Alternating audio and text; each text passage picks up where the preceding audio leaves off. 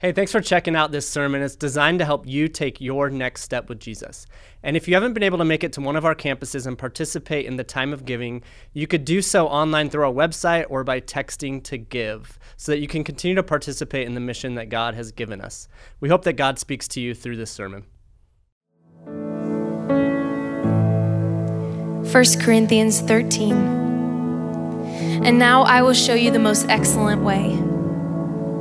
If I speak in the tongues of men or of angels, but do not have love, I am only a resounding gong or a clanging cymbal. If I have the gift of prophecy and can fathom all mysteries and all knowledge, and if I have a faith that can move mountains but do not have love, I am nothing. If I give all I possess to the poor and give over my body to hardship that I may boast, but do not have love, I gain nothing. Love is patient. Love is kind. It doesn't envy. It doesn't boast. It's not proud. It doesn't dishonor others. It's not self-seeking. It's not easily angered. It keeps no record of wrongs. Love doesn't delight in evil, but rejoices with the truth. It always protects, always trusts, always hopes, always perseveres. Love never fails. But where there are prophecies, they will cease. Where there are tongues, they will be stilled. Where there is knowledge, it'll pass away. For we know in part, and we prophesy in part. But when completeness comes, what is in part disappears. When I was a child, I talked like a child. I thought like a child. I reasoned like a child. When I became a man, I put the ways of childhood behind me. For now, we see only a reflection as in a mirror. Then we shall see face to face. Now I know in part.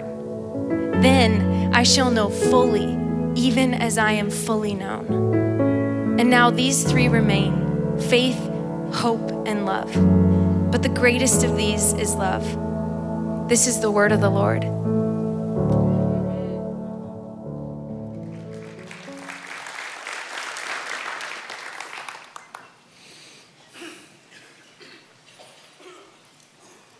Well, odds are the last time you heard 1 Corinthians was at a wedding, which is fine. It's just that that's not what was on Paul's mind when he wrote this chapter, which is the best description of Christ's personality found anywhere in the Bible.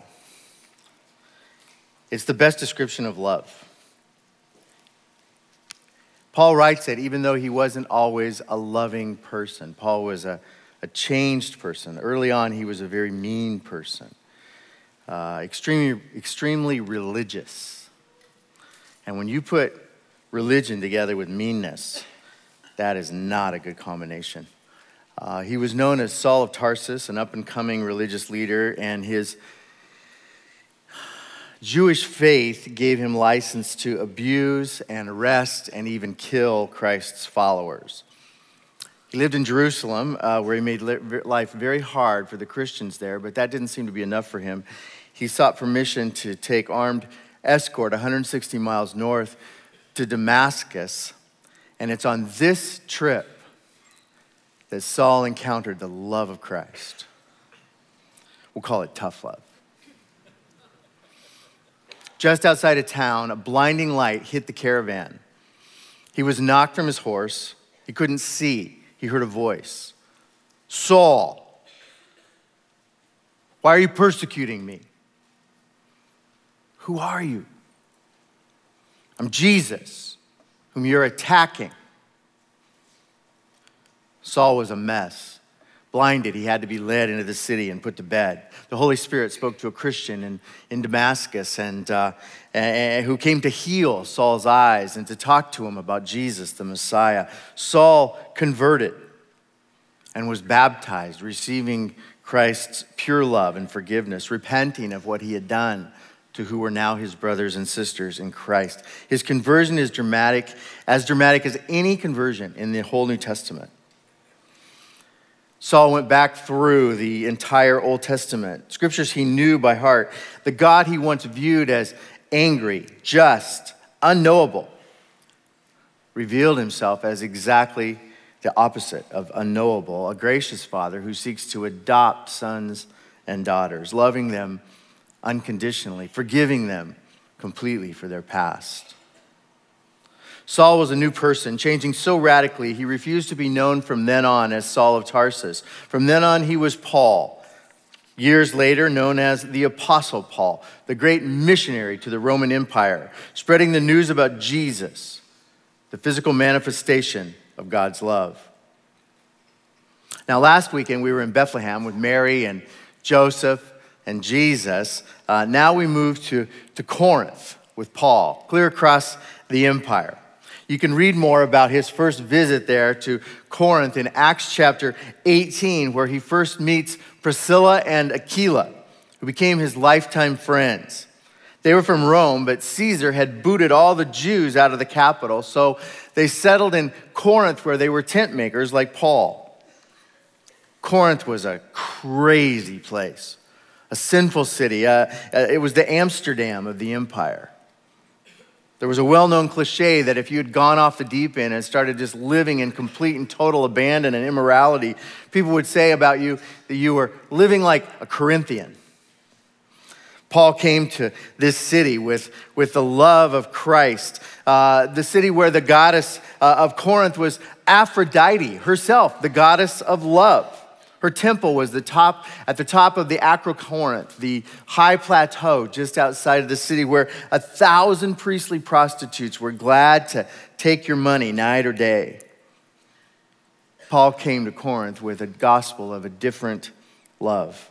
The Corinthians knew all about eros, erotic love, but they knew nothing of agape, the love of God. The Greek language is so much more complex when it comes to the word love. In English, we just have this word. We use it for everything. We love our mother, and we love Taco Tuesday. And we use the very same word. That's kind of insulting to mom, don't you think?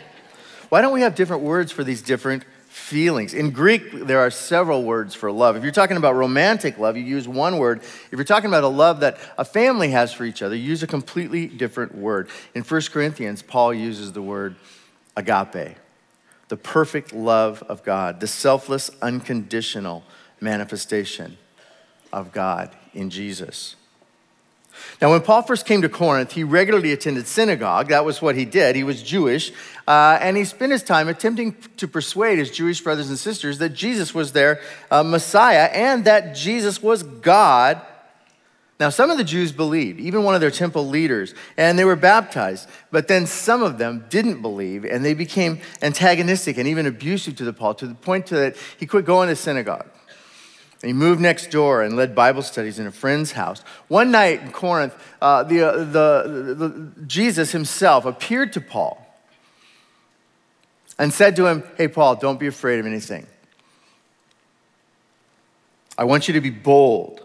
I've got a lot of followers and potential followers in this city." A promise Paul relied heavily on when the Jews sued him, accusing him of promoting an illegal religion and drug him into court. But the Roman proconsul Gallio ruled in Paul's favor, telling Paul's accusers that this was a religious matter that they should have solved in-house. Well, this divided the Jews so much that they failed to cause Paul any further grief. Just like Jesus had told him he was safe in Corinth. He stayed there a year and a half, leading the church. For the rest of the life, Paul had a special place in his heart for these Corinthians. Not because they were easy to love, and not because they were easy to lead. All you have to do is read 1st and 2nd Corinthians and to get a feel for their many, many flaws and factions and even sinful behavior within the church. If we were to make a list of some of the things Paul had to address, it would look something like this. Hey, stop arguing with each other about which famous Christian leader is best. And don't be so arrogant. You're not as smart as you think you are. You're not as talented as you think you are. And also, you know what? Christ followers don't also worship idols. Stop suing other Christians in the Roman court. Stop coming drunk to communion. And also, you're offending your younger brothers and sisters with all of the liberties that you take. Tighten it up in your church. And your worship services, crazy, much too chaotic. Tell the Pentecostals to stop showing off. Stop acting like babies, he said. Grow up. And kick that guy out who's sleeping with his mother-in-law. All of these corrections can be found just in 1 Corinthians. Paul also wrote 2 Corinthians with additional scolding. And most New Testament scholars believe that we had one or two more letters to the Corinthians, which we have lost. In comparison, the church at Ephesus gets 6 chapters, and that takes care of everything. Philippians, 4 chapters. Corinthians has 29 chapters that we know about, plus the chapters we lost. So it shouldn't be any surprise to us when Paul just takes a breather after chapter 12 and talks about love. Now, right before the love chapter, in chapter 12, he's talking about the spiritual giftings that God has gifted us with. And that we should be meshing together like a body, depending on one another and appreciating and valuing each other's gifts. But that doesn't seem to be what's happening in Corinth. So he just stops at the end of chapter 12 and he says, you know what? I'm going to show you a more excellent way to use your gifts. Because you could be extremely gifted. There are some of you that are great public speakers. But even if your speech is eloquent and polished, not only using earth's many language, but even, you just sound angelic when you speak. If you don't love each other, your words are nothing more than clanging gongs and crashing cymbals. Now, Paul's mention of loud gongs and loud cymbals would not be lost on the Corinthians, whose huge pagan temple high on the plateau was the noisiest place for miles, 24/7. When you climbed the 1,000 steps to the top of the Acrocorinth and entered Aphrodite's temple at any time, night or day, you picked up the mallet and banged the gong, as if to say, we're here. Then the priestesses would come out to lead you in a religious procession, handing you cymbals to clash together loudly, making as much noise as possible, as if to tell everyone who could hear, we're worshiping Aphrodite and we're feeling the love. Paul says when Christians make a lot of noise, whether it is worship or when someone stands to deliver a long or noisy speech, if they do all this without God's love in their hearts, it's just a bunch of noise. They are just clanging Christians, always babbling on, softly or not so subtly, drawing attention to themselves, working hard to impress. Paul would respond, if you don't love the people you're talking to, you might want to pipe down. If you tend to dominate conversations, chances are too many of your words are about yourself, especially if you've mastered the humble brag. Paul would say, what you say, and even how well you say it, is not half as important as why you said it. You can speak eloquently, you can appear to be extremely wise, but if your polished presentation is not motivated by love, it's all hot air. And if Paul were alive today, I'm sure he would talk to us about social media. I think he'd say, hey, I noticed some of you put a lot of effort into those Facebook posts, those Instagram posts. You're really working hard on those. And you've even opened up and authored a popular blog with great artwork, and it's really cool, but it doesn't seem that your motivation is as much love as it is to, just impress. Paul says this is an empty pursuit for Christians. Paul would even say, you could work on your public speaking ability. You could become a sought-after speaker or a teacher in a classroom where you're gifted in breaking things down so people can understand the facts. But it's not about the facts. If you lack love for your students, you're just rattling off information for them to memorize and then forget. I was thinking about this and remembering my hardest year in elementary school was 5th grade. And it was because of the teacher, Mrs. Givens. I'll never forget her. As a matter of fact, when I saw The Wizard of Oz, I met Mrs. Givens. She would say she was strict. We would just say she didn't like us. Oh, there were a couple of girls she really liked a lot, favoring them. But the rest of us, she would figure out your faults and then pick at you in front of the class. not hesitating at all to embarrass you in order to get you to behave yourself. I don't remember anything Mrs. Givens taught me except keep your head down, keep your mouth shut, and get through it, which I guess is a valuable lesson, but I think there was some other stuff we were supposed to have learned in 5th grade. Explains a lot about me, doesn't it?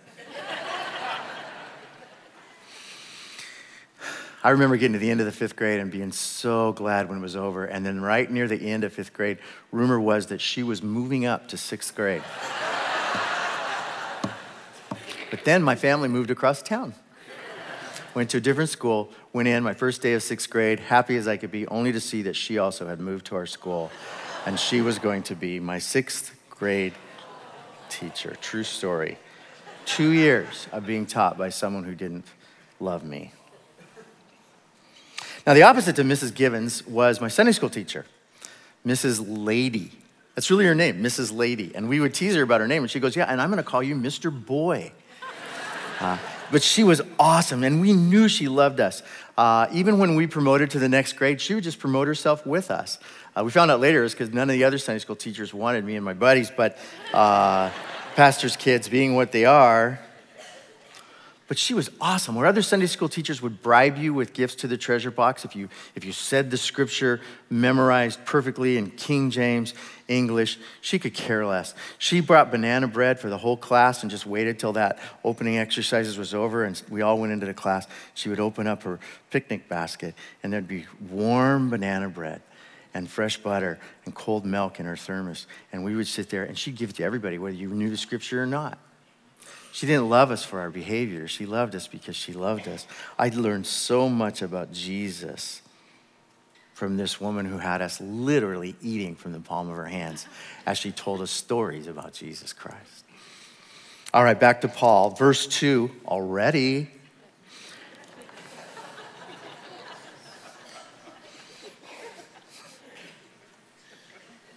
Paul says, listen, you could have prophetic gifting. You could understand all of God's secret plans. You could possess all knowledge. But if you didn't love people, you're actually doing damage. You could be the Christian who speaks prophetically into people's lives with the wrong tone. If you don't love the people that you're giving your wisdom to, you're no better than the prophet Jonah. Remember Jonah? Hated his audience so much that he tried to flee. God brought him back. Fish barfed him up on the beach. He had nothing he could do but go and preach to those people that he hated. And then when God saved him, he was mad at God. He had a prophetic gifting. He really did. But he had no love. Now, maybe you don't view yourself as a prophet, but maybe you are someone that people flock to for advice. Maybe you're that person in your company that always seems to find a solution and help everyone come together and visualize it. They say that about you. How is it you always find the way we should go? Paul would say, even having that gift requires you to show love, because without love for your coworkers, without love for your customers, it soon becomes all about you. You'll use your knowledge, you'll use your insight only to your own advantage. Great talkers are the same. A great talker masters the art of swaying people and even getting them to do what they want them to do. But if you don't love your audience, you very quickly become a manipulator. Love, however, always does what's best for the group and serves the group. Paul goes on, you can have great faith, epic faith that could move mountains. You could develop this ability where people would just line up to see the next thing you're going to accomplish with your prayer life. People could come to you and even start calling you a prayer warrior, believing that your prayers will get results. That's great as long as you love those people. Pray for them all the time, but be careful. The more people view you as a spiritual giant and tell you that, you'll start believing it. It soon becomes more about you than it is about them. It's not long before you start seeing yourself as, I'm kind of a big deal spiritually around here. I'm kind of an unofficial elder, pillar. of the place. And your motivation shifts from them receiving to your love to you receiving their attention and approval. I've learned this one the hard way. And that it's better to just love people than to try to impress them. The funny thing is people are actually helped more when they see you fail, when they watch you struggle and then see how you handle that, than they ever learn from your intimidating so-called spiritually mature answers for everything. It's no coincidence that the final verse of this chapter says, faith is great, but love is greater. And any effort outside of love is wasted effort. Verse 3, you could be generous with the poor and still not love them. You could be generous to a fault, but actually have the motivation of drawing unhealthy attention to yourself.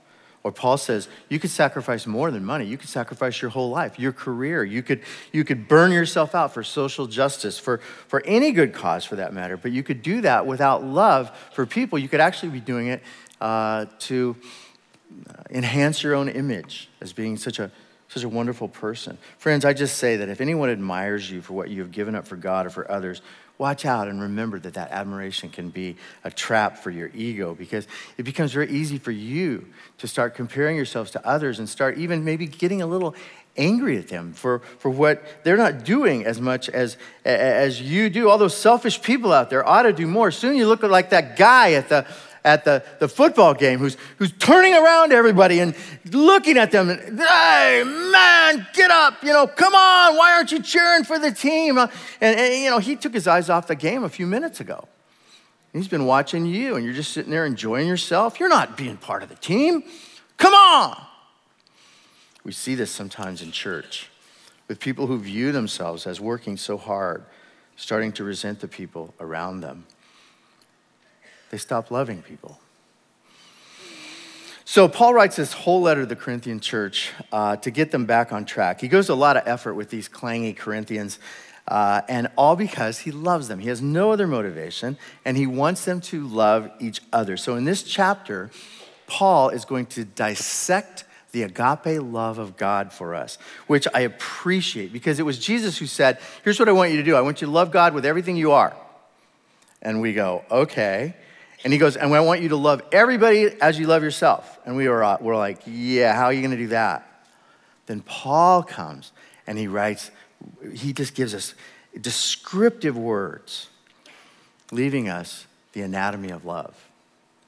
So I'm grateful to Paul for making it so practical, so specific in the verses ahead, because I have found that as much as I want to obey Jesus, my words and my actions often reveal my old selfish self. I can say the right things, but then I turn around and I can be as impatient, as unkind as the next guy. I can easily become boastful and proud and self-seeking and easily provoked. Sometimes, even though I received Christ long ago, it's as if I didn't completely receive his character, his person into himself. I've still held on to many things that Paul would say are of the flesh. Paul says, this is what we're going to try to change in 1 Corinthians 13. The flesh. Because all that we're good at and anything we might do that might impress someone else only impresses God if it's done in love. Paul's going to talk to us about our motivations. And now he's always going to encourage you to use your gifts and develop them. But as you excel in those gifts, you also must excel in love, so that as you become proficient in what you are good at, you also know what to do with the applause that comes. The greater the gifts you have, the greater the need for you to learn to love. Because why you do something well is more important than what it is you did. God doesn't value talent as much as he values love. So as we study this love chapter, I want to encourage you to fight the urge to view this as self-improvement. The worst thing you could do next week is when Pastor Steve Engel comes up and teaches us, love is patient, for you to say, that's great, that'll be my New Year's resolution. I'm going to make it my resolution to become more patient starting now. That's going to work for you until sometime mid-February when someone's been pushing your buttons too much. Don't view this series as you working on you or making yourself a nicer person. It's so much deeper than that. It's so much harder than that.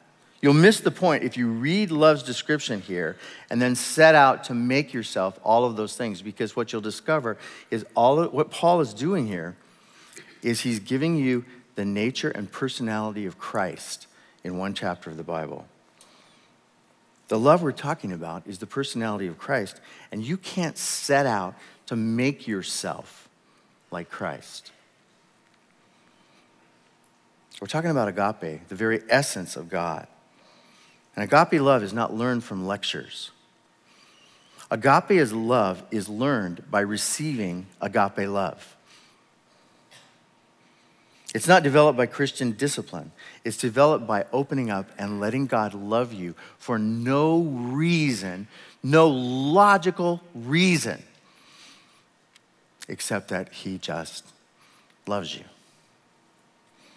Like the Apostle John will later write in 1 John chapter 4, the other great love chapter of the Bible, love comes from God, not from us. God is love. He exists as love. His love is made complete in us. He completes his love with us being the object of it. And the only reason we're able to love is because he first loved us. Now, as I thought about some of you knowing your stories, I imagine this series is going to be more difficult for you than you think it's going to be. So I want to warn you, especially those of you who have never received constant or unearned love from another person. If your life hasn't included someone who loves you deeply, then when I tell you that God loves you deeply, you're not necessarily going to trust it. If your life hasn't included someone who's loved you unconditionally forever, you might struggle to receive unconditional love from Christ or from Christians. I talked to a woman the other day, and she said, honestly, Steve, as you've been talking to me about what we're going to be dealing with here, I'll just have to tell you, I don't think anyone has ever loved me unconditionally. I don't know what that feels like. And I was just shocked. I said, are you kidding me? What about your parents? She says, oh no, there are always strings attached. I said, what about your husband? She says, you mean my ex? He left me for another woman. There's a young man in our church who, if it wasn't for his Cornerstone family, he would not have a family. They're all out there, ignoring him. And I know for a fact that he struggles to trust us, that someday we're going to abandon him. I talked to a man last night who said, well, my ex, I meet her in court all the time, fighting her so that I can hang out with my own children. He says, we've had 50 court dates to this point. He says, I keep winning because her case against me is crazy, but it doesn't stop her from slandering me out there and trying to turn the kids against me. The other day, she told the kids that she had never loved me, and they actually didn't love me either. I talked to a woman in our church who said, yeah, my family, we used to have these great family gatherings, and then I got on the outs, and the entire family unfriended me. I can still see what they're doing on Facebook, but they have these gatherings, and I'm the only one not invited and not included. This series will be a bit difficult for her because she's going to have to receive healing from the one who calls himself the great counselor, the one who says he is the great physician. And you may have had similar experiences to this. And so if so, I believe God has brought this New Year series to you. But you're going to fight coming because it's not necessarily going to feel comfortable. The Holy Spirit, as we're talking, might be kind of probing those areas that are still very painful, those old wounds that are still infected, those bones that didn't set right, because he wants to fix that, and he's the only one who can. His motivation is to love you unconditionally and to turn you into an unconditional lover of someone else. Not just that you'll love him back, so that you'll love everyone else back. I encourage you, even if it hurts, to press into healing starting now. But I want to pray for you as we open this series. As a matter of fact, why don't you bow your heads? I rarely do this sort of thing. But I'm going to have you bow your heads and really ask no one to be looking around so that people can respond to me privately.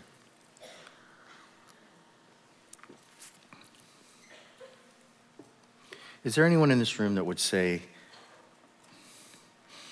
I don't think I've ever been loved unconditionally by another person? Who are you? Raise your hand.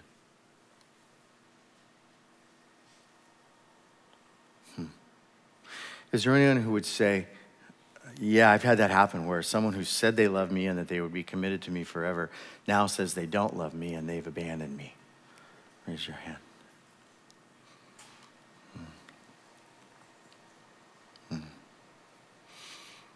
That breaks my heart. That's awful. Is there anyone that would say, I think I struggle to love other people because I have trust issues because of how I've been treated by others?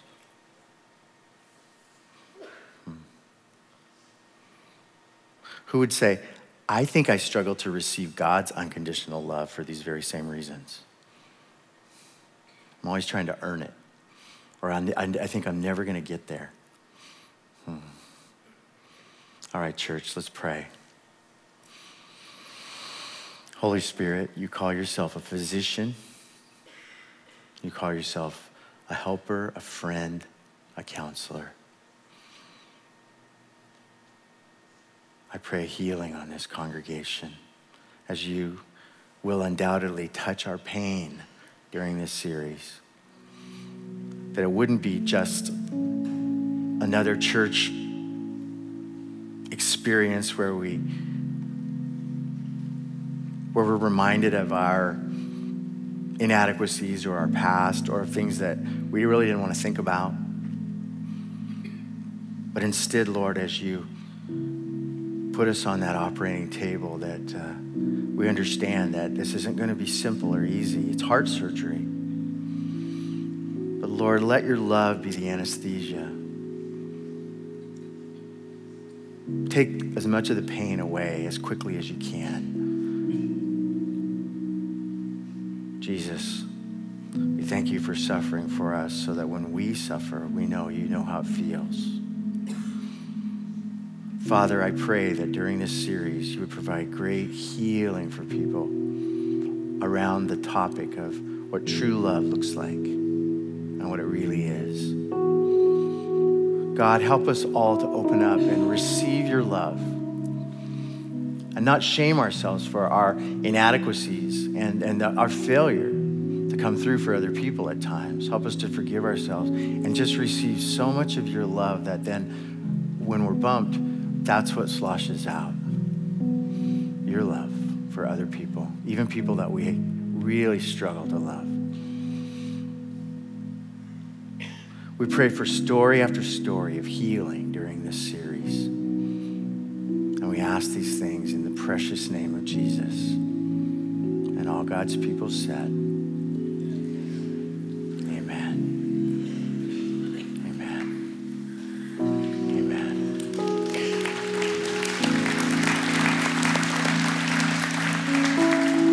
Amen. Before we sing, I want to say this. I haven't a sense of anticipation about the series I haven't had for a long time. I think that every weekend, God's going to be doing therapy in these rooms and online as you're watching, on all of our campuses, in the prisons. I'm going to ask you to remain in prayer. I'm going to ask you to be extra loving when we gather.